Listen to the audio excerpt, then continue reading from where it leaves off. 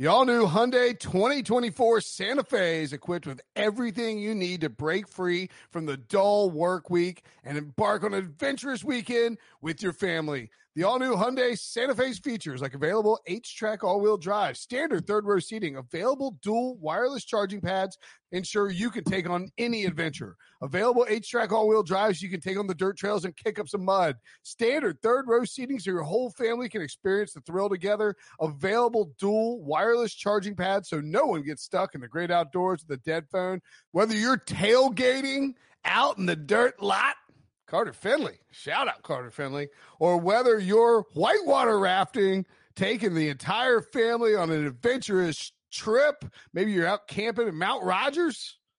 I used to go as a kid. Wish my parents had a Hyundai Santa Fe. The Hyundai Santa Fe is perfect for your family outing. Learn more about the all-new Hyundai Santa Fe at HyundaiUSA.com. Call 562-314-4603 for complete details.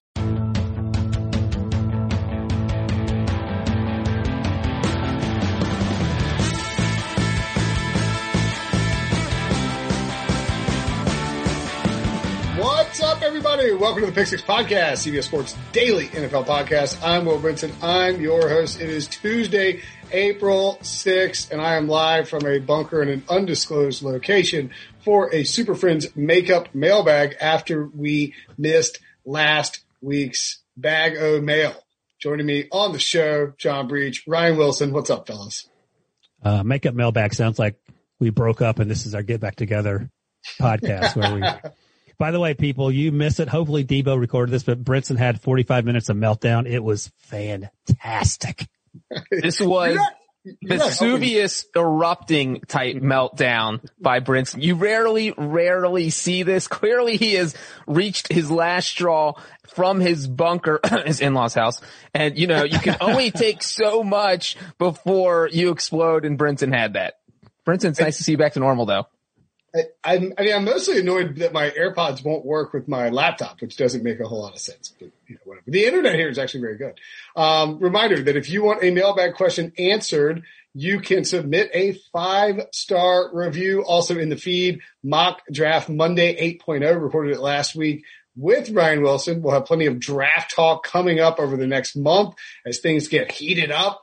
And while you're at it, you know, while you're subscribing to podcasts and leaving 5-star reviews, don't forget that this week, it's Masters Week, baby. A week unlike any other is finally here. The Masters returns to Augusta National, where Dustin Johnson will defend his green jacket that he earned in November.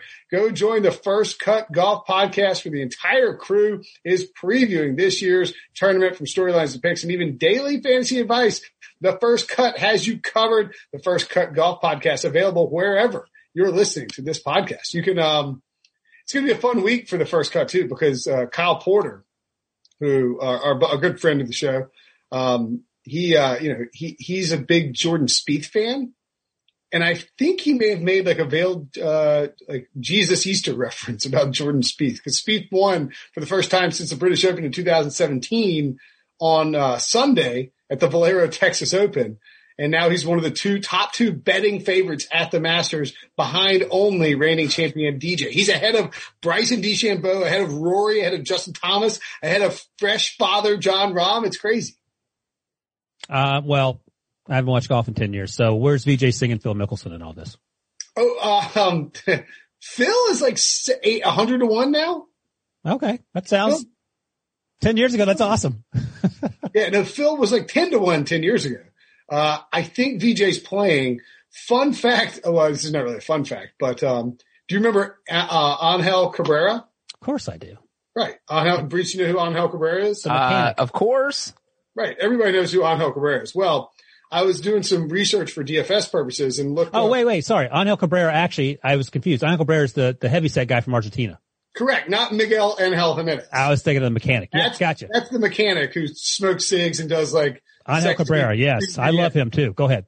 So if you're wondering whether or not you should pick Angel Cabrera in your majors pool, your masters pool, your DFS lineup, I'm going to tell you that's a hard no. And here's why.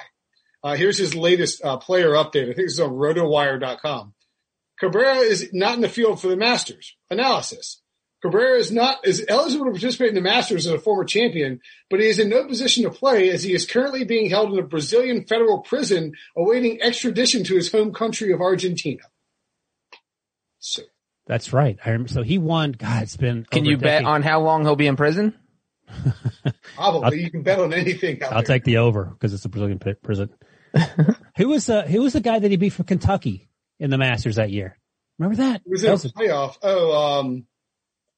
I think he was a Kentucky golfer. It's a Chris DeMarco type, but it's not. He was an old timer. That's right. We can talk about that later. But that's people are yelling at their iPhone listening devices. It's but Masters week. We can. I mean, you kind of expect. I totally forgot Angel Cabrera won that year. Yeah, there was a playoff too. Yeah, there was a playoff. Who did? Hold on. He's El Pato. God, what did he win? It was the 2009 Masters. Oh, Chad Campbell and Kenny Perry. Kenny Perry is who I was thinking about. Yeah, Kenny Perry definitely from Kentucky. That was a wild. It's crazy to think about like those three guys being the Masters playoff matchup when you have this like insanely deep group of golf. And that was a great finish with three guys that no one. I can't imagine anyone predicted those guys were going to be in the running by the I will give you two young sleepers when you're filling out your pool. Scotty Scheffler, my guy, and Will Zalatoris. Two guys to look at. Daniel Berger, also a pretty good odds. In terms of odds, is like I think like 40-1, which is way too low for him, and like 8,500 on DraftKings. Anyway, normally I'd say don't pay attention to what Brinson's saying, but this is the guy who won $80,000 on Golf DFS. So write that down, get all your bets in. Do you think I'll ride that out longer than I wrote out my like 36 on my ACT in high school junior year? Oh, look at that flex, that 30-year-ago flex. Where did that I was going to say Brinson's going to ride this out till he spends the last dollar, but I'm thinking he probably already spent all the money. So let me ask you this, though, Breach. Are you at all concerned that he is crushing golf and he's terrible at DFS on the NFL? It's a good question. Fair question. I mean, slightly. I'm actually not that bad on NFL DFS. All right. At any rate. You did have a 36 ACT, so. And you have not won 80,000 on football DFS yet. I also once got a 5 on my AP English exam, which my wife will attest that I didn't stop talking about for the first, from 99 to 2021. Are you saying that if the three of us were on Jeopardy, you would win? No, I didn't say that. My AK would kill Jeopardy. She's the best Jeopardy player. Breach, I feel like you would convince yourself you'd be the best Jeopardy player. But then when all the categories weren't like cats and serial killers, you'd yeah, I don't know. Breach might be sneaky good. Potpourri. That's Breach's jam. All right. Anyway, let's get into the mailbag. Fortunately, I'm actually excited that we're doing, so I'm recording this podcast and like yelling in the guest bedroom here at my in-laws place down in Wilmington. But I'm glad it's a mailbag because that means we're reading reviews and they're mostly 5-star reviews. So we're going to be loudly reading these positive reviews of my podcast, and they'll think that I'm just in here screaming at myself, pretending like I have a job, which may or may not be true. From Josh Bretzing via Apple Podcasts, the Ryan Fitzmagic of NFL Podcasts, parentheses, super underrated. Okay. I'm a big fan. The best NFL podcast out there. You guys are super underrated. I agree with that. My question is this. When Mahomes signed his massive contract, everyone was talking about how Mahomes was the highest paid athlete in sports. But after seeing Dak get his contract, I'm starting to wonder whether the Mahomes deal was a more genius move than I initially thought. Mahomes will be making $51-ish million per year until 2031. But if Dak is making $40 per year in 2021, it's not that big of a stretch to imagine someone of Dak's talent can be making $50 million per year by 2026 or 2027. And although Dak is a great QB, he's no Mahomes. Do you think Mahomes' contract will go down as the single best move a GM has made in NFL history? That's a big ask, but I think he's right in that this contract is actually really attractive given who Patrick Mahomes is. And I think when you look at the details of the contract, let me look at it real quick. Come on, Spot Track, make that happen. 10 years, $450 million, but he can get up. Our guy mentioned $51 million per year because the incentives in the contract can push it to over $500 million per year.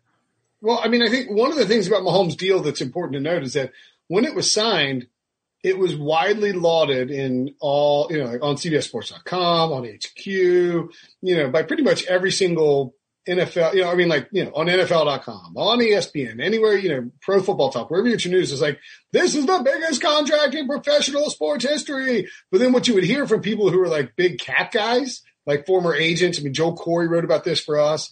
the guys at Over the Cap pointed it out. I mean, it was sort of obvious once you really dove into it, is that the deal, it wasn't that big. Like, I mean, it's obviously huge, but relative to like the cash flow that Patrick Mahomes got, Deshaun Watson got more money in the first 3 years of his deal cash wise than Patrick Mahomes did.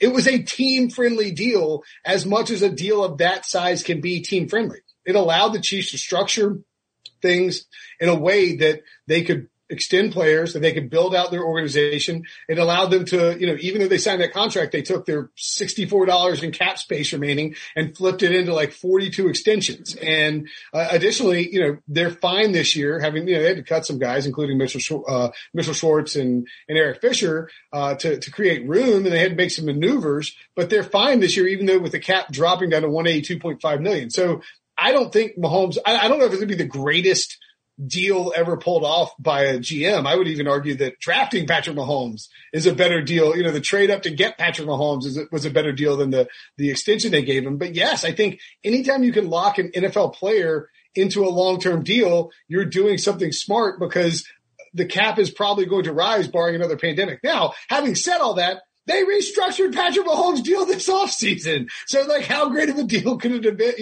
They already had to. They didn't have any cap space, so you understand that. Sure. I mean, that's part of the reason I did that. So, while you were talking, I actually went and looked at Spot Track, looked at the numbers. So, in 2024, and Patrick will still be 29 years old, and Brinson, you and I talked about this on the NFC South podcast last week in terms of Matt Ryan. His cap hits like 45, something like 40 million. And they just redone Matt Ryan's contract as well. And if it's post June 1, like, okay, 25 million, you can save yourself in the next 2 years if you want to do that. Great. But 2024, Patrick Mahomes will be 29 years old. Post, a pre-June trade or release, the dead cap hit that year is $10 million for Patrick Mahomes, 10-6. In 2024, it becomes 33 million. So that's huge. But a post June 1st release, it's 6 million in 2024, 4 million in 2025. So 10 million over 2 years if you end up figuring out in 2024 that you want to trade or get rid of them, and it'll be a cap savings of $38 million. So even 3 years out, when he will only be 29 years old, not even 30 years old, there are easy outs to this contract, if that's what you're eyeballing. So there's no dead cap space after 2026 and on. There's no dead cap hit. Like that means they're out of guaranteed money. Like that's what the restructure did, is it pushed everything forward to where he gets most of the guaranteed money over the next 3 or 4 years. So at some point, it's almost like they gave him this deal in order to say, hey, this is a long-term thing. No one's going anywhere. We love Mahomes. We're going to make him the highest paid player. But it's almost like it's just kind of not like it's just for headlines. It just goes to show you how it's like the Taysom Hill thing, where they give him a 3-year.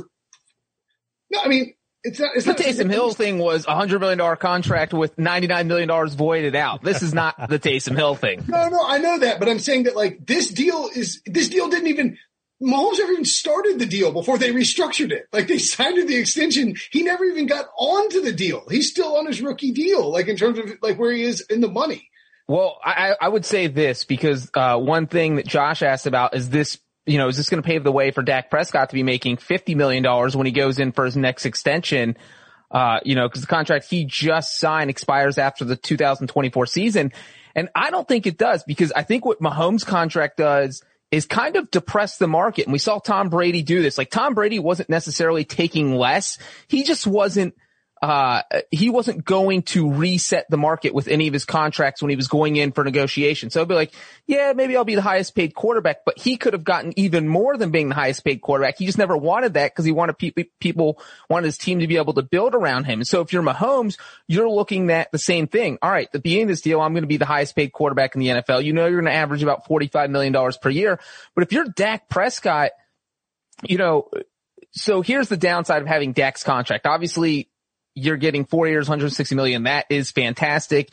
It certainly can argue that he's in a better spot than Mahomes, but now you have to survive as long as Mahomes. If you don't play well all 4 of these years, we still haven't seen Dak Prescott in the NFC title game. We've seen him get injured. There's a lot of things that could happen in these next 4 years where he doesn't get another contract that resets the market. You have to be at the top of your game. There are only 3 or 4 quarterbacks in the NFL who are going to be able to approach Mahomes' number in the next year or two. And I think, we'll see Josh Allen sign an extension. He's not going to hit $45 million. I think he'll pass Dak Prescott because that's what agents are going to use as their bargaining chip. We need to make more than Dak does at $40 million a year. So I think the next one we'll see will be like 40.5 or 41 million. We'll see Lamar Jackson in there around that $41 million range. So I think it's going to be a few years before anyone catches up to Mahomes' $45 million a year. And again, it's going to be hard to say, hey, I should be making more than him when he's got 3 Super Bowls, if that's, by 2025 when this is all happening. So I think my takeaway there is that, the Chiefs got a fantastic deal getting him under contract for that long at this price. Mahomes got a fantastic deal because if he cashes all this out, if he gets that $500 million, we're at a point as of today, no NFL player has ever even made $300 million. So there's no guarantee Dak's even going to get there. And, you guys were mentioning all the outs in the Mahomes contract. I think it's unlikely to get rid of him before the contract's over because he plays at such a high level, unless something's wrong with his foot because he's still in that walking boot from his turf toe injury. But he's been healthy. He plays well. They're not going to get rid of him. And so I think this was a great deal for both sides. Yeah, that's fine. I wasn't saying that it's a Taysom Hill deal. I was more saying that it's like, there's a lot of smoke and mirrors to the Mahomes contract that doesn't get reported. It gets treated as like the Chiefs just gave him everything in the entire world. But in reality, like the final 6 years of the deal, like if Mahomes falls off a cliff and isn't very good or like, something bad happens to him, they can get out of the deal really fast. They'll have paid him a ton of money for 4 or 5 years, but it's very clear. And this is the same thing with the Dak Prescott deal. When you look at it, it's very obvious that they're going to renegotiate a new deal before the end. Like, none of these quarterbacks are seeing the end of their contracts if they're still playing well. They're going to renegotiate going into the next deal. It's that getting from the rookie deal to the second deal is where you have to figure it out. And if you start playing poorly in that second deal, they'll just trade you like Jared Goff or Carson Wentz. All right. Moving on to another question from the what breach? You have one job, Breach. Mailbag. Mailbag question. Listener, this is from JT31, exclamation point via Apple Podcasts. Listener for 3 years, and this is the best podcast out there. The crew does a great job of analysis and are hilarious together. I do miss that one guy that used to dunk on every second. Emergency podcasts are much appreciated. Question for John Breach. Ooh. If the Bengals had the number 1 pick this season, are you taking Trevor Lawrence? If not, what's the move? P.S. Stop talking about Andy Dalton. Oh, baby! I don't have my drop. I was going to say that's Brinson not having the dunk button. He didn't bring it to the in-laws house. I should have queued up a Dick Vitale thing on my phone to play. I'm surprised you didn't bring it. So anytime you dunked on one of your in-laws, you just press the button like, oh, I got you. Dixie Doo, Dunkaroo. Should have done that. Let's see. So if the Bengals somehow acquire the number 1 pick this year, Trevor Lawrence is sitting right there. You have Joe Burrow on your roster. There is certainly an argument to be made. Say you get Trevor Lawrence and you let him battle Burrow, and then whoever loses, you trade him away. You want to lock yourself in having the best quarterback possible.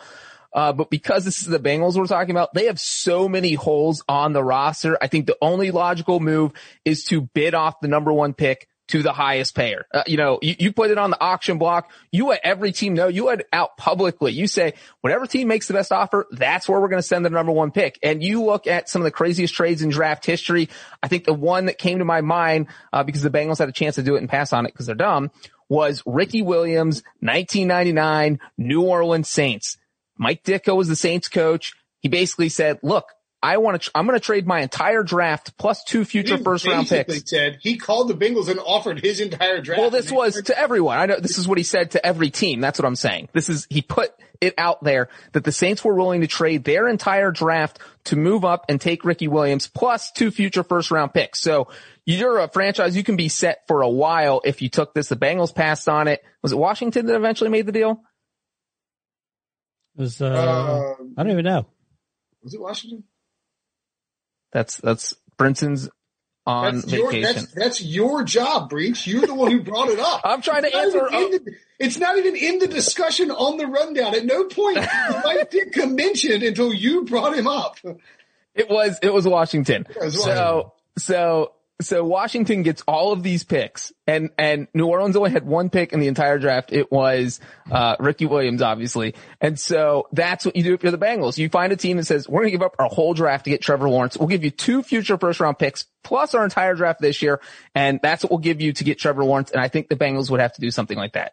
Well, the story that got told by Mike Holmgren on with I think Dave Softy Mailer on Sports Radio KJR in Seattle is that he was sitting there sipping lemonade by the pool, probably in khakis and loafers and like a full button down, sitting next to old Ryan Grigson, and he asked Grigson if he would take his entire draft, including the number 3 overall pick for the number 1 overall pick in 2012, because Holmgren wanted to draft Andrew Luck, and Grigson he didn't laugh him out of the building, but he laughed because he thought it was a joke, and Holmgren's like, no, I'm being dead serious. He's like, oh, no, we're not trading the number 1 overall pick. So in other words, to move up 2 spots, he was willing to give up the entire rest of his draft, which maybe included 2 first-round picks because they took Brandon Weeden that year as well. Breach, let me ask you this. So you mentioned that the Bengals aren't one team to trade down typically or move around in the first round. So let's just assume Mike Brown says, I am not moving off that first overall pick. Then who are you taking? If he's refusing to move off number 1? Yeah. So you're going to use the number 1 overall pick? You have no choice but to use the number 1 overall pick. There's no other option. That's what you're saying. Mike Brown I don't think that's even a crazy possibility that Mike Brown would. He vetoes. He said, we're not trading it. Yeah, we're using it. I think you have to take Trevor Lawrence. You can't let him fall to number 2 and let the second team get all the value. There's so much value with the number 1 pick this year that it's got to involve Trevor Lawrence. You draft him, you figure out how to trade him in 3 months, you figure out how to trade Joe Burrow in 3 months. What if Joe Burrow is angry that you draft him and Joe Burrow has a no trade clause and refuses to be traded? Then you're stuck with Trevor Lawrence and Joe Burrow, and you have the best 1-2 quarterback situation in NFL history. So I think that if you trade, all right, let's say hypothetically that the Bengals wanted to trade Joe Burrow right now, right? Like a month before the draft, they have the number 1 overall pick. What do they get for Joe Burrow right now? A first. I think the answer is like 3 firsts, right? Not 3 firsts. No, you get a first. At least 2. You get at least 2 firsts from Joe Burrow. He looked awesome last year. Yeah. Until the Zach Taylor's crap offense and the total lack of an offensive line for the Bengals caused him to shatter his ACL and multiple or Washington's cheating defense. First, they took out Andy Dalton with that concussion, and then they tore Joe Burrow's ACL. They were going after Bengals quarterbacks. We all saw it. That's also a weird flex. I think if you can't say you want to take Penei Sewell over Trevor Lawrence. Yeah, no, you can't do that. Then the Jets are just doing cartwheels because they got Trevor Lawrence at number 2. I think you have to do it's sort of like what we talked about with the Watson thing, right? Where you have to make a decision about which direction you want to go.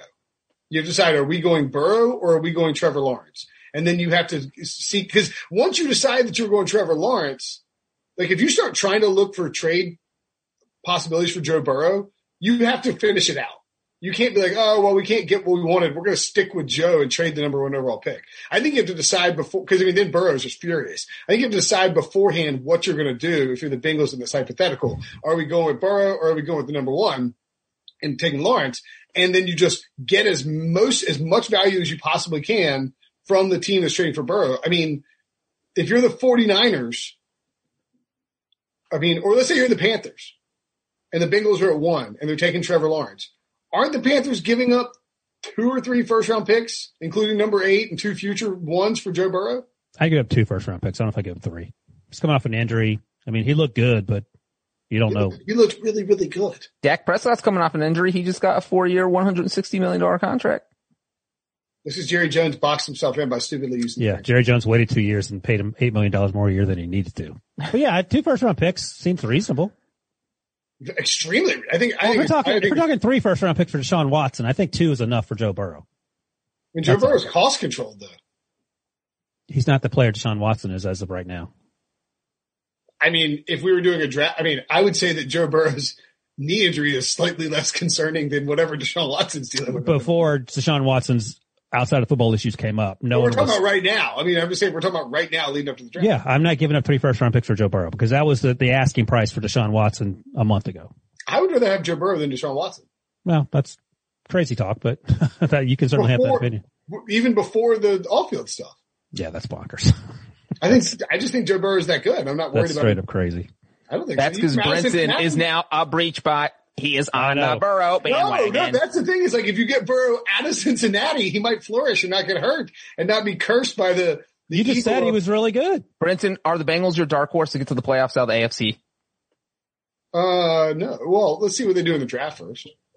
Yeah, that's going to be the difference. That's a yes. That's a yes. No, I'm not picking the Bengals to go to the playoffs. Look, the long way before you make these predictions, and I need to see Joe Burrow looking healthy. My whole point is that the Bengals are going to ruin him. Whereas if you put him in a good organization, he would flourish and become a superstar franchise facing the NFL type of guy. But instead, he's just going to retire in 3 years, threaten to sue the Bengals, and eventually they'll trade him to wherever Hugh Jackson's currently working. You know, it's fun. My favorite part of this review is the stop talking about Andy Dalton part. Just because Dalton's a starting quarterback now, I'm going to try and talk about him as often as possible. You can't talk about it any more than you do. I appreciate this person, JT31 exclamation point, asking you to move on from what everyone else has already moved on from years ago. All right. Lil Hoops 2000. Oh, I missed one. Sorry. D-Show 2 says best NFL podcast. We appreciate it. Says I'm with you on the Mac Jones train, Ryan. He's better than Tua coming out. For my question as a Lions fan, if Stafford plays 4 to 6 more years as a Ram and wins a Super Bowl and gets into the Hall of Fame, what team does he go in with? He seems like the type of dude that would wear a Lions hat just because he didn't make waves. He didn't complain. He just very politely asked to be traded. And that's exactly what happened. Finally, after a decade of taking hit after hit, abuse after abuse, playing through the type of injuries that most players wouldn't even be able to walk with. So I feel like he had some loyalty to the Lions in that regard. He didn't leave on bad terms. And maybe he starts his speech out with a Lions hat on and he turns it around backwards to get some people fired up, and there's a Rams logo on the backside of it. But that would actually be kind of Matthew Staffordish to have like a Lions hat here, and then like you flip it around and go backwards, and it's a Rams hat right there. And then it at least gives like Colin Cowherd ammunition for the next 6 months to talk about. That's funny. We're having this conversation about the Andy Dalton of the NFC. Stafford's never won a playoff game. He's not getting to the Hall of Fame. But I will say real quick. By the way, if Andy Dalton played for the Lions for 10 years, he would have been dead 4 years ago. The one thing I will say about Stafford is that I think there's a little misconception with the Hall of Fame because of the Baseball Hall of Fame in Cooperstown. Obviously, those guys, you put a hat on them on their bus that say their team, and that's why people are asking what team when they go in with. But there's nothing like that on an NFL bus. You know, there's not a helmet, there's not a jersey, so you're not really like quote unquote going in with a team. And, you know, I agree with you guys on one hand where Stafford seems like the kind of guy that would remember his roots and be like, yeah, you know, my career started in Detroit. But I feel like if you won a few Super Bowls in Los Angeles or just the playoff game, is that what are we talking about? If he wins a Super Bowl in Los Angeles with the Rams, he is going to be Rams quarterback Matthew Stafford. Yeah, that's what I'm saying. I'm saying he won't even bring up Detroit. He'll be like, I don't remember those years. What are you talking about? I was never in Detroit. I do think Stafford is like a good enough guy where he will. So just do it.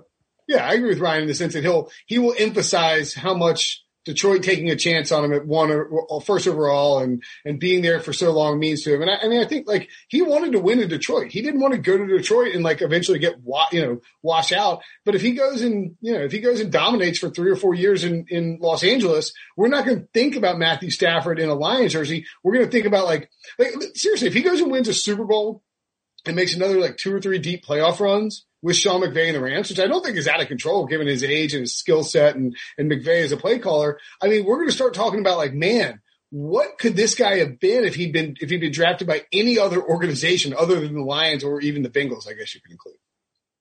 Oh! We got to take away the dunked on button. Or we got to bring it back so Brinson doesn't have to do it on his own. Yeah. Okay. Mailbag question. This is from JJ and NC. Ooh. 5 stars. Love the podcast. Brinson is much funnier than Wilson. Sounds like Hubert Davis is a lock to be Carolina's next head coach. Wilson, your thoughts? I mean, you're talking about Jonathan Jones, and Jonathan Jones under no circumstances would think that you're funnier than I am.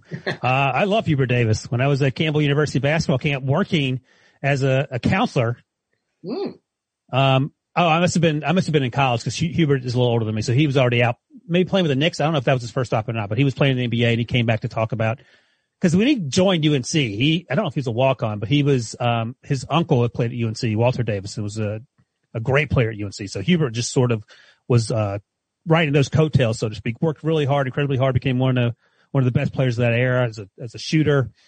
And, he's been on the bench forever now. I love Hubert Davis. I'm fine with this. It's certainly better than the Matt Doherty hire, which has been 20 years ago now almost. Matt Doherty came in, fired everybody, and took that plane and pointed it straight into the ground. And, 3 years later, he was out of work at UNC. He could have gone about that better. I'm sure Hubert will do a much better job in terms of that transition. He's more of a Dean Smith, Coach Gut, Roy Williams guy, it feels like.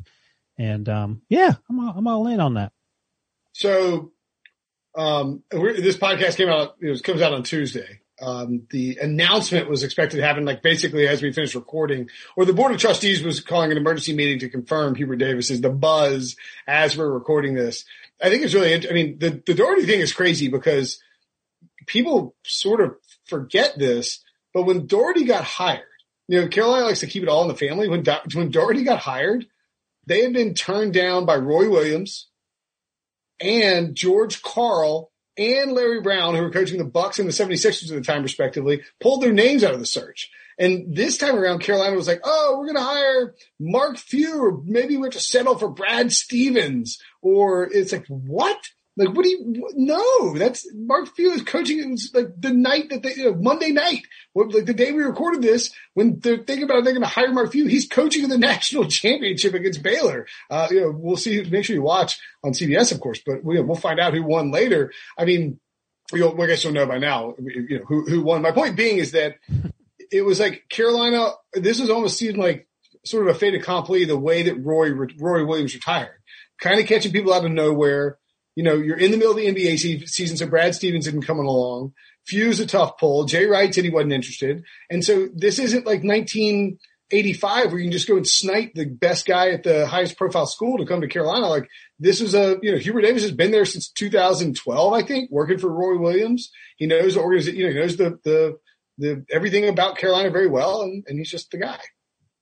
Oh, the most important thing is recruiting. I mean, that's all that matters. So if he gets that, it's fine. It doesn't matter. I mean, obviously, if you're a good recruiter in college, if you're a good college recruiter, you'll be great. Because the longest time people were whinging about Roy Williams not being a great coach, he could recruit. He's both, but obviously he's a great recruiter. So that's at the end of the day. You can be John Wooden as a coach, and if everyone hates you and you're playing with, a bunch of guys who run the 1950s offense, you're going to lose every game. It doesn't matter. I mean, was John Wooden even a great coach, or is he just a better coach than his peers? I think he's probably a pretty good coach. No, but I mean, John Wooden's whole thing is leadership, in motivational. Let me ask you this. Do you think the Bengals would like some leadership at the top of their organization? Yeah. I mean, they don't have anything. They don't have X's and O's. They don't have Jimmys and Joes. They don't have leadership. They don't have talent. They don't have anything. They got Joe Burrow on crutches. All right. Next question. Didn't mean to derail it. Just wanted to get Wilson's thoughts. Breeze, do you have any thoughts on the Carolina basketball hire? Here's what I have to say about that, Brinson. Is the only basketball hire. If you mention Andy Dalton, in the words of Vince Carter, it's over. The podcast. The only basketball hires I care about are the Mid-American Conference. All right. Fair enough. All right.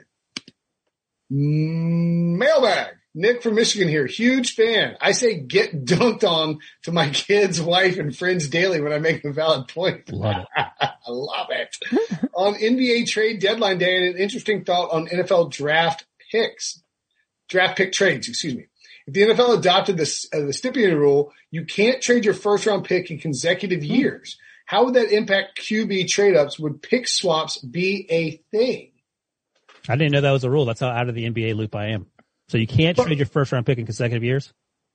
Yeah, basically they don't want you to be able to dump all your first round picks. But in the NFL, you can only trade up to, as we mentioned several times on the show, you can only trade until you're on the clock until the draft starts. You can only trade 2 future first. Right. So I think that rule is sort of in place in the NFL. How often has an NFL team traded their first round pick in back-to-back years? Does it happen a lot? I don't feel like it has. And if it has happened, I feel like it'd be a team like the Patriots. The Rams. Yeah, but again, they're a good football team. So it was Jalen and Matthew Stafford. They traded 2 back-to-back ones for Jalen. Oh, okay. And then they traded another one for Matthew Stafford. So they went 3 across. They've literally not had a first round pick since they took Jared Goff. Their last first round pick was Jared Goff, right? Yeah. Right. Sean McVay has never had a first round pick. Right. So they traded up for Jared Goff came before Sean McVay. They traded up for Jared Goff.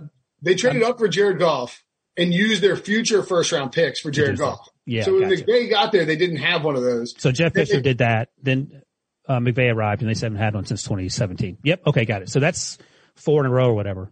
But the thing is, that's not a team tanking or just being mismanaged. That's a team that's winning football games. So I don't know if it has quite the effect. And like I said, I feel like the Patriots have probably done that at some point during their 20-year run. But if the Browns done it, like if the Browns traded first round picks back-to-back years, I don't think so. Like teams that suck don't trade out of the first round. Typically, right? I mean, they're always, because they have a high round pick, number one. Well, I don't even think this counts necessarily as like, because you're talking about the trade deadline, right? So you're not really talking about like teams not drafting, they're not trading out of the first round. It's more like acquiring players and giving up picks. So I mean, yes, to answer the question, if you limited the ability to move picks for players, you would probably see more pick swaps than you already do, in the sense that teams would be you'd have to overcompensate. So if you did a pick swap of a first to get a Carson or like a whatever Will Fuller, let's say the Texans wanted a first for Will Fuller, but the Packers had already traded their first, so they couldn't. So they swapped first. See, that's why I don't think you do it as much, because the volatility feels bigger in the NFL for those first round picks.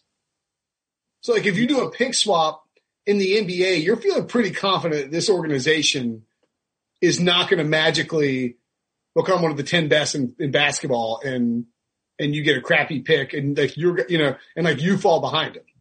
You know what I mean? Like, so the Lakers give up a first round pick. They feel confident that first round pick is going to be late in the first round. And in the NBA, those late first round picks just aren't worth nearly as much as they are in the NFL. Right. Yeah. I think that's right. Yeah. So to answer the question, I think there's something built in. I like the concept, but I think there's something built in by virtue of not being able to trade future first. And we mentioned, obviously the Rams, and another team that traded away 2 first round picks for a player was the Raiders. They got 2 first round picks for Khalil Mack. And so that trade would not have been allowed if this rule had been in place, if this NBA rule. And I mean, the question here is kind of what impact would that have on trade ups, not whether we should, implement the rule or not. And I think the impact is that you would see more players involved in trades. Cause if you're the Bears and you're trying to acquire Khalil Mack, but you can't give up 2 first round picks, you're going to say, all right, we'll give you this first round pick and this extra player that you want. So I just think we would see more players involved in trades if that rule was in NFL. Yeah, that's a good point. You wouldn't be able to trade. So like the Rams would not have been able to get Jalen Ramsey the way that they did from the Jaguars. Right. They would have to come up with something that's 1 first round pick and then something else. Maybe 2 second round picks, It would also, I think, suppress the value of a lot of these guys too. Like, Jaguars like, we want 2 firsts for Jalen Ramsey. But like, I don't know if you can get that. And then they got it. Whereas if this rule's in place, it's like, we want, it's like, you can't get that. And if you weren't allowed to trade, yeah, it'd be funky. All right. Let's take a break. When we come back, more mailbag. The perfect combination of versatile athleisure and training apparel has arrived. Thanks to the visionary minds of New Balance, Clutch Athletics, and Rich Paul, the designs reflect the heart of the athlete and the spirit of the community. With rising defensive stars Will Anderson and Chase Young on the roster, Clutch Athletics brings the best innovative gear to all athletes, giving them style and performance on and off the field. Learn more and purchase Clutch Athletics at newbalance.com. This episode is brought to you by Progressive Insurance. Whether you love true crime or comedy, celebrity interviews or news, you call the shots on what's in your podcast queue. And guess what? Now you can call them on your auto insurance too with the Name Your Price tool from Progressive. It works just the way it sounds. You tell Progressive how much you want to pay for car insurance, and they'll show you coverage options that fit your budget.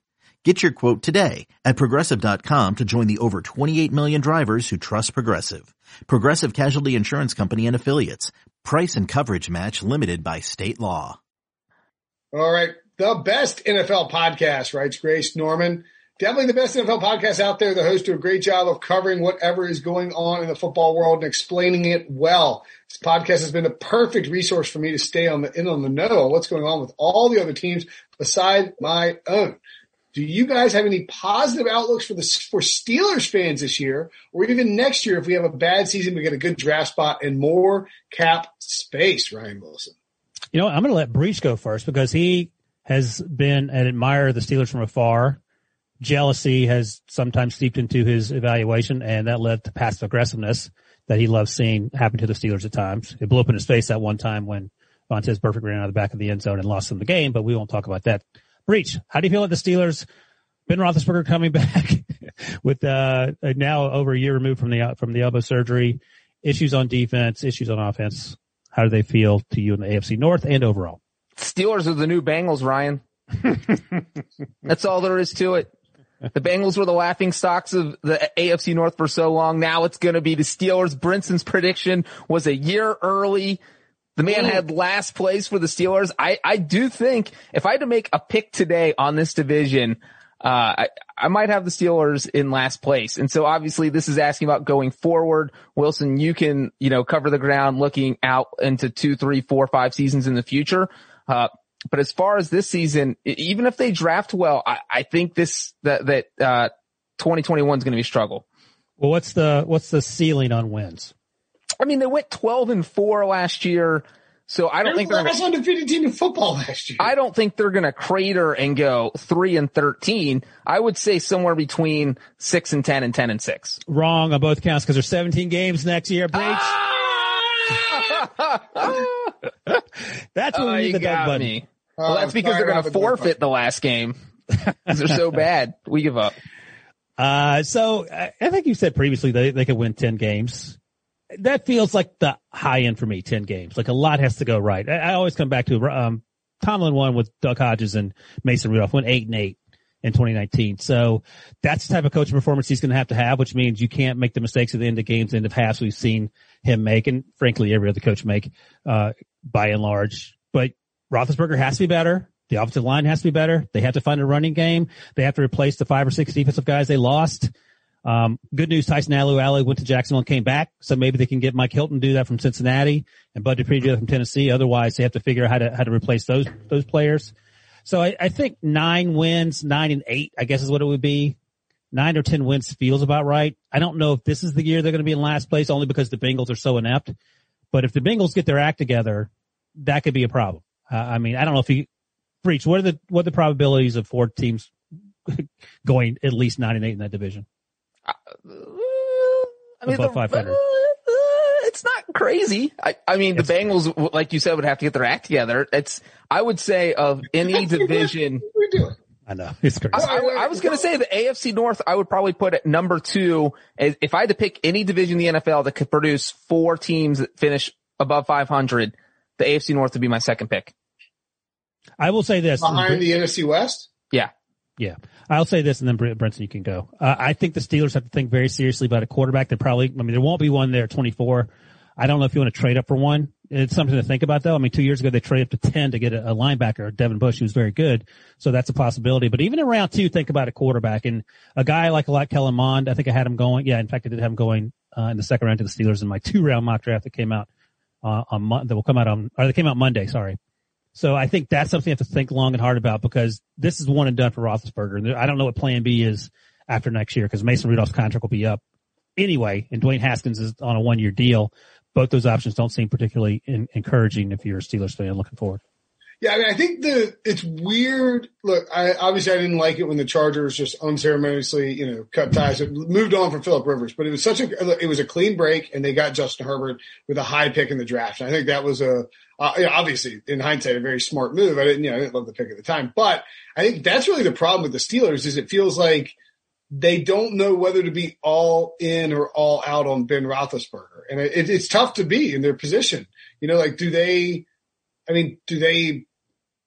do they have a good enough, can they really get somebody in the draft? Do they want to take a flyer on a Kellen Mond type? Are they going to wait and reevaluate next offseason? Are they going to find him in sort of no man's land where they're trying to Tommy Maddox it up until they can find their next Ben Roethlisberger? I mean, they've had such a long run. I mean, when you've had Big Ben since 2004, and you're talking about, 16, 17 years, right? Where you've got a franchise quarterback who's playing at a high level and taking you to deep in the playoffs virtually every year, every other season. And not only that, he started his career as Josh Allen, and now he is slower than Phillip Rivers. So we've seen the evolution of, athletic quarterback to pocket passer, and it's not been pretty. Right. And I just wonder, they gave Kevin Colbert a 1-year extension, right? So he's only under contract through. I think he's been doing 1-year extensions for a few years now. Okay. Oh, yeah. Maybe that's the case. I mean, either way, it just feels like something's brewing in Pittsburgh where they are sort of holding on to the past and don't really know how to completely reevaluate. I think I think you're right. I think they're saying, okay, this is the last hurrah this year. Whatever happens. I mean, I don't know what the Super Bowl odds, but they have to be insanely high, even with the crew coming back. This team is worse than last year's team. Probably 35-1. Last year's team was much better. We just didn't know about Roethlisberger's arm. And I mean, we still don't know about his arm. And even if he can move, throw, he can't move. So, there's some. I think there's a decent chance that Big Ben has a Peyton Manning fall off the cliff season in 20. The Steelers Super Bowl odds are 30-1. Those are better than the Cardinals.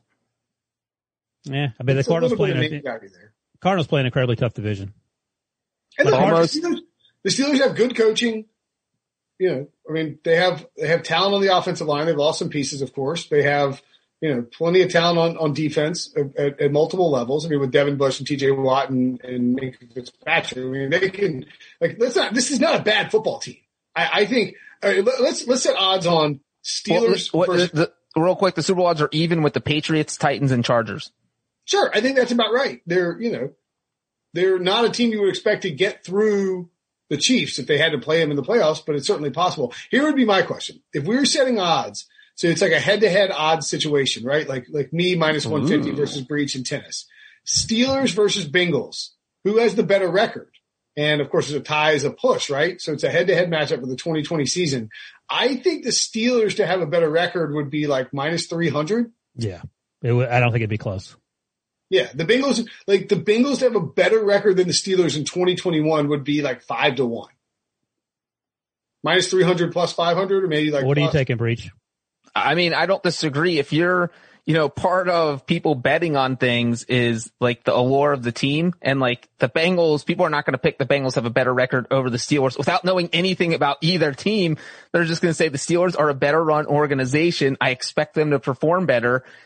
They have better coaching, better everything. So I'm going to go with the Steelers. And especially if all things are even, like if you think genuinely that the Steelers and Bengals have about the same amount of talent on their roster going in this year, you're going to go with the Steelers in that situation because it's the Steelers. So I don't disagree with that at all. I do think the Bengals would probably be like plus 200, plus 250, and the Steelers would probably be about negative 300, which is what Prince said. There you go. Yeah. I mean, I think in that situation, I would probably bet on the Bengals just because like if you lose, you're expecting to lose the Bengals, but you're losing 1 unit on the Bengals. If the Bengals beat the Steelers, you lose 3 units on the Steelers. In other words, I think it's a little bit better value because if you think there's a chance the Steelers come crashing back to earth and the Bengals can take a small step forward, then you can flip it. But even like a bad season from the Steelers might be a good season from the Bengals. That's the problem. Yes. They went 8-8. That's the worst record they ever had under Mike Tomlin. Let me ask you this and we can move on. Let's say Roethlisberger retires tomorrow or whatever and they don't draft a quarterback. Who do they win more games with? Mason Rudolph or Dwayne Haskins? No. The single wing? Can they run single wing? Who else is out there? Those are your 2 choices. That's probably Mason Rudolph because he knows the system and he's played. He looked okay against the Browns in that week 17 game. He didn't look terrible. Yeah, I think so. I think that's the right answer. Which just shows you how quickly and how far you can fall as a quote-unquote franchise quarterback if you are not studying and you're in the wrong system and everything goes sideways in a hurry. Exactly. All right. Sun Devil David says 5-star mailbag question. Love the pod. Everything from the detailed breakdowns to the random banter is awesome. Question. Which of the following 3 quarterbacks do you think would make the best head coach? Tom Brady, Peyton Manning, or Aaron Rodgers? Also, what do you think their coaching styles would look like? Keep up the great work. That's a fun question. So I think Tom Brady would be like Cliff Kingsbury in terms of being incredibly handsome and stylish on the sidelines. This is a tough question. I think Aaron Rodgers would be like have very little patience. He reminds me a little bit of probably Larry Bird when he coached. He just got frustrated that everyone wasn't as good as he was. He said, "I'm out." I think Peyton Manning probably is the best coach of the 3. I mean, they all are incredibly smart, and it doesn't matter how quickly you're deciphering a defense as a coach because you need the quarterback to do that. But maybe Peyton has a longer lineage. His dad played, and his brothers and all that, and his nephews and whatever. But this is tough. Like, I think it's Peyton, but they all 3 could suffer from the Larry Bird syndrome in that they just can't understand why everyone is not as good at them at doing what the things they're really good at. I agree with Wilson there. I would say Peyton Manning would totally be a Sean McVay type. And because Peyton Manning knows everything about every defense. He's watched so much film. He would be in his quarterback's headset until it got shut off. Like, it's going there. It's going there. Call Omaha 3 times. We're going with this play. We're going with that play. And so, boom, Peyton Manning's your best coach because he's not going to get frustrated with this quarterback. He's going to work with him. I think that Tom Brady, if he's a head coach, he's going to try and have a close relationship with the quarterback. But I think Brady's issue was that if the quarterback didn't have the competitive drive and like want to love a football that Brady has, that would frustrate Brady. Not necessarily not being able to teach the person, but if you realize this guy just doesn't care about it like I care about it, I can't do this. So I think Brady would be okay. And I think Rodgers would be the one. I don't know if you say this about Wilson, I don't know if you said about Rodgers or Brady, but I think Rodgers would be the one, who would just it would all be too frustrating because, right. He can put the ball anywhere he wants. He's going to be working with someone who can't. I just think Rodgers would say, yeah, I'm not doing this. I'm not being a coach. So I go Manning, Brady, imagine Rodgers. Imagine Aaron Rodgers trying to coach Andy Dalton. He was like, he'd be out after 2 weeks. So I think Peyton Manning's the easy answer for me. He's like John Fox, but if he was competent. John Fox, how dare you? No. Like, just like very chill and like sort of, John Fox. No, I mean, like, I think Fox and Peyton are like really good buddies. Oh, the social team's got to clip this. Peyton Manning is like John Fox. You didn't let me finish. He'd be like John Fox, but competent. And if he'd ever seen a quarterback play before, his demeanor as a coach would be a positive influence on the team. Tom Brady would be like Todd Haley. Tom Brady cusses out everybody. He's constantly screaming and losing his mind. You think he's going to take it well when that team isn't doing good? He's going to blast dudes in the post-game press conferences if they play well. The only thing we've ever heard from Peyton Manning where he's mad at somebody was he's like, God damn it, Donald! That one time that Donald Brown didn't block for him in Indianapolis. By and large, Peyton Manning knows how to play the game, and Rodgers would be so passive-aggressive. I'm trying to think of who's the coach who like gets out there in those interviews and just Bruce Arians. That's Todd Haley. Like Todd Haley was the one, we heard that story where he refused to put in, who's telling that story? Matt Castle was telling the story where he refused to put in a player that needed to be put in just solely to spite Matt Castle. So I think that's, you got to find another comp for Tom Brady. I don't think Tom Brady's that passive aggressive, but I do understand what you're saying in terms of him having very. I think Tom Brady would be cussing everybody out and screaming. Maybe Bill O'Brien. What's that? Bill O'Brien. Or Bruce Arians. And ironically, Bill O'Brien, he had a cursing match once on the sidelines when he was with the Patriots. I mean, think about all the Aaron Rodgers press conferences we've seen over our lifetimes covering him for the Packers, and like how many times he said something that was a passive-aggressive dig at a teammate, a coach, or whatever it was, or he said, like something profound. Like he says what he thinks. His press conferences as a head coach would be incredible. I think all 3 would be pretty successful at doing what they're doing, but I don't. Like coaching's hard. Much harder than playing quarterback. I mean, I don't think these 3 guys are going to lose a whole lot. I think they can adapt to doing what it would do, but I think Peyton would adapt a lot faster. And I think they would, the other 2 guys would definitely need some more like training as OCs and whatnot. Just to reiterate, you could have gone with Sean McVay, Andy Reid, Sean Payton, Kyle Shanahan. You went with John Fox. Why would he be like Kyle? I mean, they're all chill. Have great communicators. You went with John Fox. I think Breach is right. This has to be clipped and put on the internet. Okay. But only not Brinson saying a more competent John Fox. It just ends with Peyton Manning is John Fox. This is like saying Trevor Lawrence is just like Andy Dalton, but better. All right, Montreal. What Eric. does the fox say? Hey gang, Eric here from Montreal. Love your podcast. I listen daily. You guys are a riot. You're helping me unwind during these strange days. My question is, do you envision a future where teams carry 2 starting quarterbacks? As a hockey guy first and football second, more and more teams in the NHL are starting to give 2 goalies, more like 60-40 season splits compared to the old days of 80-20. It's far less devastating to your season if the starter goes down with injury and you can just plug in your 1B and carry on. The 1B QB would actually start like every 3 to 4 games per season. It's always felt weird to me when a good team loses their QB and everyone just throws in the towel. Thanks, boys. That's a great question. And soccer does something similar. They have their sort of 1B goalkeeper who plays like the midweek games, and sometimes occasionally he'll give the starter a respite during the weekend games. I don't know the roster constraints for NHL that might make that easier or harder. I mean, every team has multiple quarterbacks. That's the thing. I think the harder issue is finding a good quarterback that you are willing to pay. Number one, there are very few good quarterbacks, and number two, they cost a lot of money. Like Chase Daniels made a ton of money just being a second string quarterback who rarely has to play. Chad Henne hasn't played in a while, but he came in and actually flourished in the handful of snaps against the Browns in that playoff game. But again, it's hard that we talk about Mason Rudolph and Duck Hodges. That wasn't the plan for the Steelers. Ryan Finley wasn't the plan last year for the Bengals, obviously. So I think that the hard thing is finding a backup who's willing to be a backup and play and have starter money when they could go somewhere else and make that money. Yeah. And sorry, Breach. You should probably go. I would just say that, like we did kind of see this last year with the Dolphins and Tua and Ryan Fitzpatrick. And I think the reason besides this wouldn't work the NFL because one, there's not enough good starting quarterbacks. You would have to have 64 starting level quarterbacks if you're going to play 2 guys on each team. 2, they'd have to do something about the salary cap because if you're all of a sudden you're a backup quarterback who's starting, you're going to want a lot more money, and maybe the starting quarterback has to take less money. If Dak Prescott's only playing 8 to 10 games per year instead of 17, it's hard to justify it, and not just him, but any quarterback paying them $40 million if they're not playing all 17 games. And then I would say the other part of that, the third part of this, and this is what happens to Brian Flores, is if you're playing 2 starting quarterbacks, if one gets the hot hand and all of a sudden you're like, we got to get the other guy in there, people are start questioning what you're doing and your decision making if they don't think you have the best quarterback in there.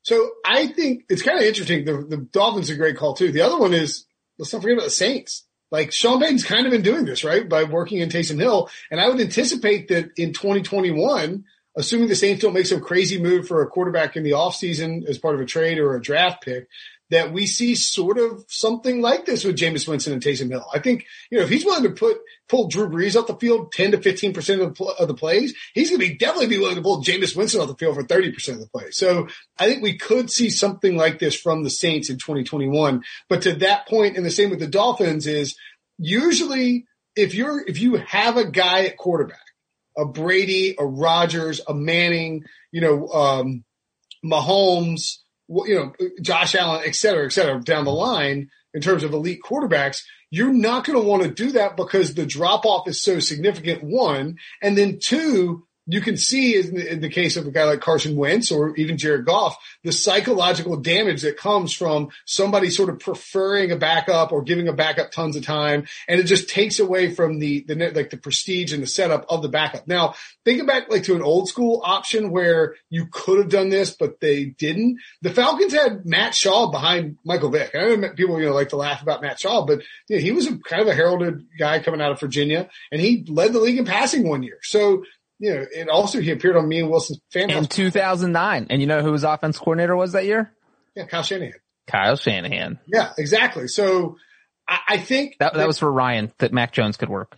Right. I just think that it's more of a credible idea if you don't have a true number one quarterback. And so I think if let's say, but then all right, now here's the other, point of reference, the Bears. Andy Dalton / Nick Foles or Mitchell Trubisky / Nick Foles, I guess they sort of rode their way. Like they kind of did it with Foles and Trubisky, But the problem is it doesn't come out as a goalie thing where you're like, oh, we're just playing the guy who's playing really well. It's like, oh, who's the number one? Who's the number one? And it just never works out because fan bases are rabid to have that franchise quarterback in there. And as Ryan points out, if you do eventually find one or two that are good, you're going to have to pay them at some point. So I think it probably does come down to asset allocation to a degree, and the fact that when you have that franchise quarterback, you're expecting to have him for 10 years plus, and so you don't end up trying to find the 1B. But yeah, I think there's something to the idea that teams have been a little more aggressive in pursuing backup quarterbacks lately. Yep, word. Next. Right. Pick Six Pod! Evan from Grafton writes, 5 stars 99% of the time. Okay. Love the show. Very disappointed about yeah, that's fair. I would have said 95. The latest Dubin episode. How can JJ3 not be a bargain for the Browns? I think that's John Johnson Jr. Oh, yeah. I agree. Or the John Johnson III. John Johnson III, yeah. I was like, JJ. I was like, why is he ripping JJ? I understand the Browns were a dumpster fire forever. We need to start respecting this new front office. Do you guys think they will win the AFC North this year? If anyone comes to Cleveland for the draft, go to Loggerhead Smokehouse, a small drive to get out of downtown, but some of the best barbecue you will ever have. It's a delicious microbrewery. I bet you leave with a growler or a barn burner. Beer for Brinson, Bud Light. Just kidding. Try Rheingeist Hustle IPA made in Cincinnati, but it's good. Don't let that bother you. Oh, a Cincinnati dunk. You love it. I will say this guy taking shots at Cincinnati. I'm not answering this mail. Was it Levertard? He gets the show. He's taking shots at Cincinnati in the mailbag. I think that we've been pretty good. Music. I think we've been pretty good about respecting the new front office and coaching staff, because I was all over the Kevin Stefanski Coach of the Year conversation going back to late last season. We all like Andrew Berry. And, again, you can't say it enough. It's an upgrade over Freddie Kitchens. So that's where we're at. They beat the Steelers in back-to-back weeks, including the playoff game. Should have beaten the Chiefs in the playoffs. And Chad Henne happened. So there's a lot of reasons to like the Browns. Are they going to win the division? I think so. I would say the Ravens are the favorites, and I think the Browns are plus 110. That's too low? Maybe like 175. I'll look it up on I got them right here. Ravens are plus 110. Browns are plus 180. Okay. Steelers are plus 340. And the Bengals are plus 2,000. That's some value. That's where the value's at. The Bengals are 20-1 to win the division. To win the division. So the Bengals' odds to win the division are worse than the Browns' odds to win the Super Bowl. And this goober was talking about the Bengals beating the Steelers for third place. Get out of here. That's value right there. You put $10 down, you win 200. That's smart. People are betting the Bengals. How do you guys feel about the Browns winning the division? I don't feel terrible about it. I think there's a good chance. The only reason I wasn't higher on the Browns last year is that Cleveland, I had the whole philosophy that I thought we would see teams with a lot of consistency at these various positions, offensive line, quarterback's coach, head coach, would be in a much better spot because of the shortened off season of the pandemic. Well, the Browns didn't have that, and it still worked out fine for them. They had a bunch of, two new guys, like Jack Conklin. They drafted a tackle, a whole new coaching staff. That was a huge concern. And Kevin Stefanski's that good. Like he managed to overcome that. And Andrew Berry's been awesome. I mean, this is not your older brother's Browns, even much less your uncle's Browns. And I think the important thing for Cleveland is that because Andrew Berry and Kevin Stefanski are having success, and because Paul DePodesta won all these power struggles, they brought in the full analytics approach with Stefanski and Andrew Berry, and it's working. That's the key, is you get something that works, and you get Jimmy Haslam to leave it alone. So you finally have his ear if you're DePodesta, and you can convince him to just stop meddling, to stay out of the stuff. You don't have Hugh Jackson there creating chaos with power struggles and John Dorsey doing the same thing. Everybody, for the first time, really since the Belichick coached the Browns, is aligned in Cleveland. And I think that's hugely important. So, yeah, to me, the Browns look like a team that could absolutely win the division. I don't want to fade the Ravens because Baltimore can be that good. But if Lamar Jackson doesn't play better than he did last year, then why can't Cleveland go win? I think Baker Mayfield could take a huge leap forward. Pop quiz. Do you guys know when the last time was that the Cleveland Browns won the division? Pop quiz, hot shot. Yeah, I watched it the other day. It holds up kind of well. Yeah, it is good. It does hold up well. My wife fast forwarded through the steamy scenes when we were watching it with our 13-year-old. Oh, that's too bad. They're pretty steamy. Of speed? There's no steam. Like at the end when they're making out? No, that's Top Gun. Pop quiz hot shot. What are you? No, pop quiz hot shot is speed. Oh, it is? Yeah, Dennis Hopper. Dennis Hopper's like Oh. The Hopster. That's Hopper right. is Easter. No, the whole point is like Dennis Hopper is listening to Keanu Reeves and what's his name? Sandra Bullock? Jeff Daniels. Yeah, Jeff Daniels. Thank you. Oh. He's listening to them. He's hearing them, and they pop quiz each other. And so okay. he's I like, haven't pop seen it quiz, in a while. hot shot. Gotcha. Yeah. For some reason, I thought that was So to answer the trivia question, did that give you guys time to Google it? Top shot is The last time the Browns won the division was 1995. what's your guess, Wilson? they didn't win it with Brian Hoyer, right? That didn't happen. What's your guess, They Wilson? did not. 93. Both of you are incorrect. 1989. My dad was still close. playing football. He was in the division that the Browns won. That is how long ago this was. So that was is amazing. Bernie Kosar, probably. And you know what though? You feel like there's a lot of pressure because this team hadn't been to the playoffs since 2002. They hadn't won a playoff game since 1994. And this feels like kind of the next monkey you get off your back. And so, Ryan, we did the AFC North off-season grades. We gave the Browns an A-. So I don't know why anyone hated the JJ3 bargain. I think we did think it was a bargain. I thought the Browns had the best offseason so far. Obviously, we still have the draft to come. They had the best offseason so far of any team in the North. They were already good. So yeah, I like them a lot to win the division. If I had made a pick right this second, probably taking the Browns, but obviously that could change between now and July. Yeah, I'm probably going to wait and see if everybody's taking the Browns. I'll probably take the value on the Ravens, but I think it would be one of those two teams. Princeton, the value's on the Bengals. Then you should pick the Bengals. By the way, in Dubin's defense, what was the JJ3 contract? I like calling him JJ3, by the way. It was kind of big. It was kind of decent money, I think. Yeah, he's a good player. It was 3 years, $33 million. Yeah. See, Dubin's thing was that it was like bargain basement deals. Like he was finding guys that were like just dirt, like really cheap who were ended up being, that's a pretty big contract. It's not a bad contract, but it's not a small contract, I guess is the point. So good bargain, great player, good move by the Browns, but doesn't necessarily meet the criteria, I think, of what Dubin was trying to do. Gotcha. Final question.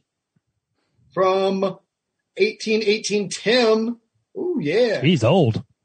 Well, or maybe he's just British. Love the show, lads. I'm a huge Steelers fan and listen every day from London, England. Love our international listeners. Thank you, Tim, for checking. Oh, this is from Matthew. His name is Matthew. Just 1818 Tim is his username. My question is this. Thanks, Matthew. What happens to the fans of a franchise when they move? Do they generally pick up the fans of the area they move to, or do they keep their old fans? As a Brit and a huge soccer fan, I find the idea of a team moving at all, let alone across a country the size of America, so weird. Here, there were near riotous protests when West Ham moved just a couple of miles across East London.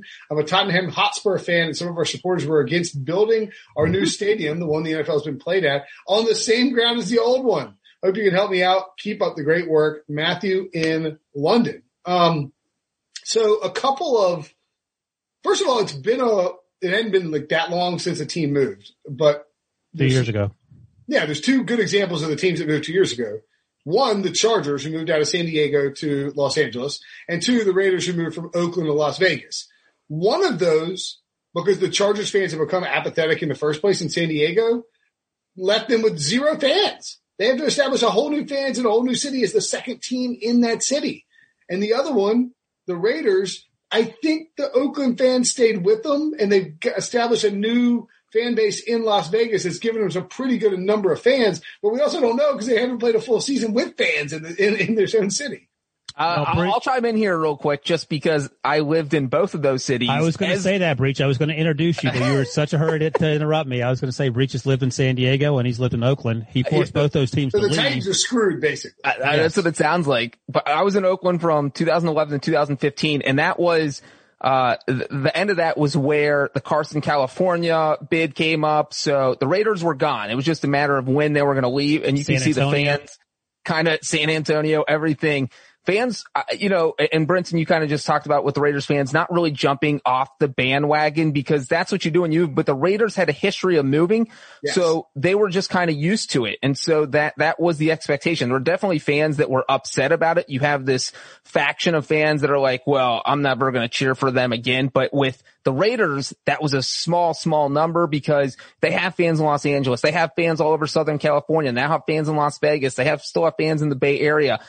So I think the Raiders are going to be fine. I think we'll see all their games sell out next year when fans are allowed to attend. With the Chargers, that was way different. I mean, I was at their practice facility the day after the move was announced, in January 2017, and there was fans having a bonfire at the practice facility. You can find this on my Instagram page somewhere. I don't know. I have a picture of it. No thanks. They just made a giant a pile of jerseys and everything and just lit it. And Chargers fans basically said, F it, we're done with this. So I think one of three things are going to happen. You either give up on your team. But wait a second, Breach. It's important to note that Chargers and the mayor of San Diego tried to work with them getting a new stadium. And at that point, it seemed like the Spanish family's like, no, we're leaving no matter what. Well, right? and so that's a big part of it is that a lot of the fans felt that the Chargers negotiated in bad faith where the city said, hey, we have the stadium proposal. We can put it where Qualcomm is. Qualcomm's not downtown. It's like 10 miles outside downtown.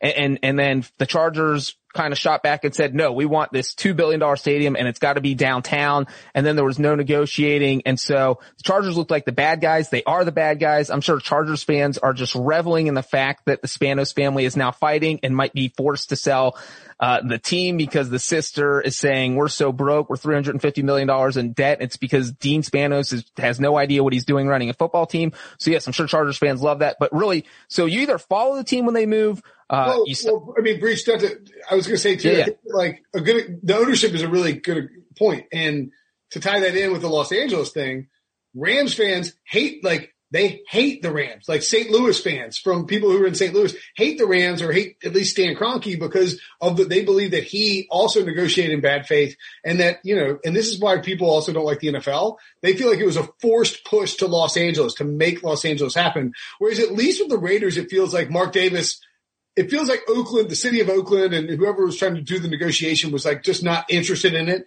And eventually they just had to move and it felt like they got boxed out of LA. So I think, and he's also Al Davis' son. I think all that sort of matters too, right? And they weren't going to get any tax money with the Raiders because California just doesn't do that. It's impossible to get a stadium built. Stan Kroenke paid for the stadium out of his own pocket in Los Angeles. That's the only reason that got built. You're just not going to get any help. Vegas gave them like hundreds of millions of dollars to build that stadium there. And so that was the difference. And I think Raiders fans realized that. They said, hey, look, you're not going to get the tax money in California. We'll follow you. It's a short flight to Vegas. We'll figure it out. But with Chargers fans, it was some picked a new team, some stopped watching football. There was a few people who stuck with the team, but obviously not much. If you've watched their games, fans don't attend.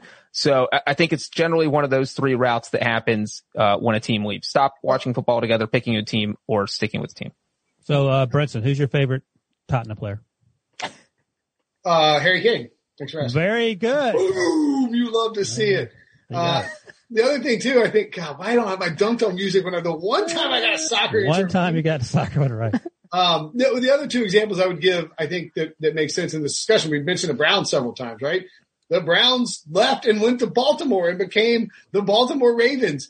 Browns fans hate the Ravens and they hate Art Modell for moving them and they hate everything about the Baltimore franchise even more so than they hate the Steelers or the Bengals because they are the old Browns and especially because they won 2 Super Bowls since they got to Baltimore. But those fans, because they hated Baltimore so much, would not become Ravens fans. So they changed the team name when they moved and then the NFL gave Cleveland a new Browns team, and those fans all just became fans of the new Browns team, which is why they're so long suffering. It's been since 99 since they returned. The other example of that, the Houston Oilers moved to Tennessee, and Houston fans hated Bud Adams because he's dead now, and they hated the Tennessee Titans franchise, and they hated everything about that team, and then they just became Houston Texans fans when the NFL awarded them a new franchise. We're not seeing that quite as much just because there hadn't been expansion since then, and I don't know when we'll see it again, and if one of those teams that used to have a franchise will end up getting it as a result. Like I don't see them dropping. Well, if you're going to move a team, the Bengals are the first team you should move, so maybe that happens before you. Jacksonville, Ryan.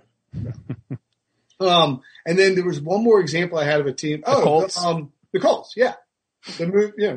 moved the Baltimore Colts, and the Ravens replaced the Colts, who had moved to Indianapolis.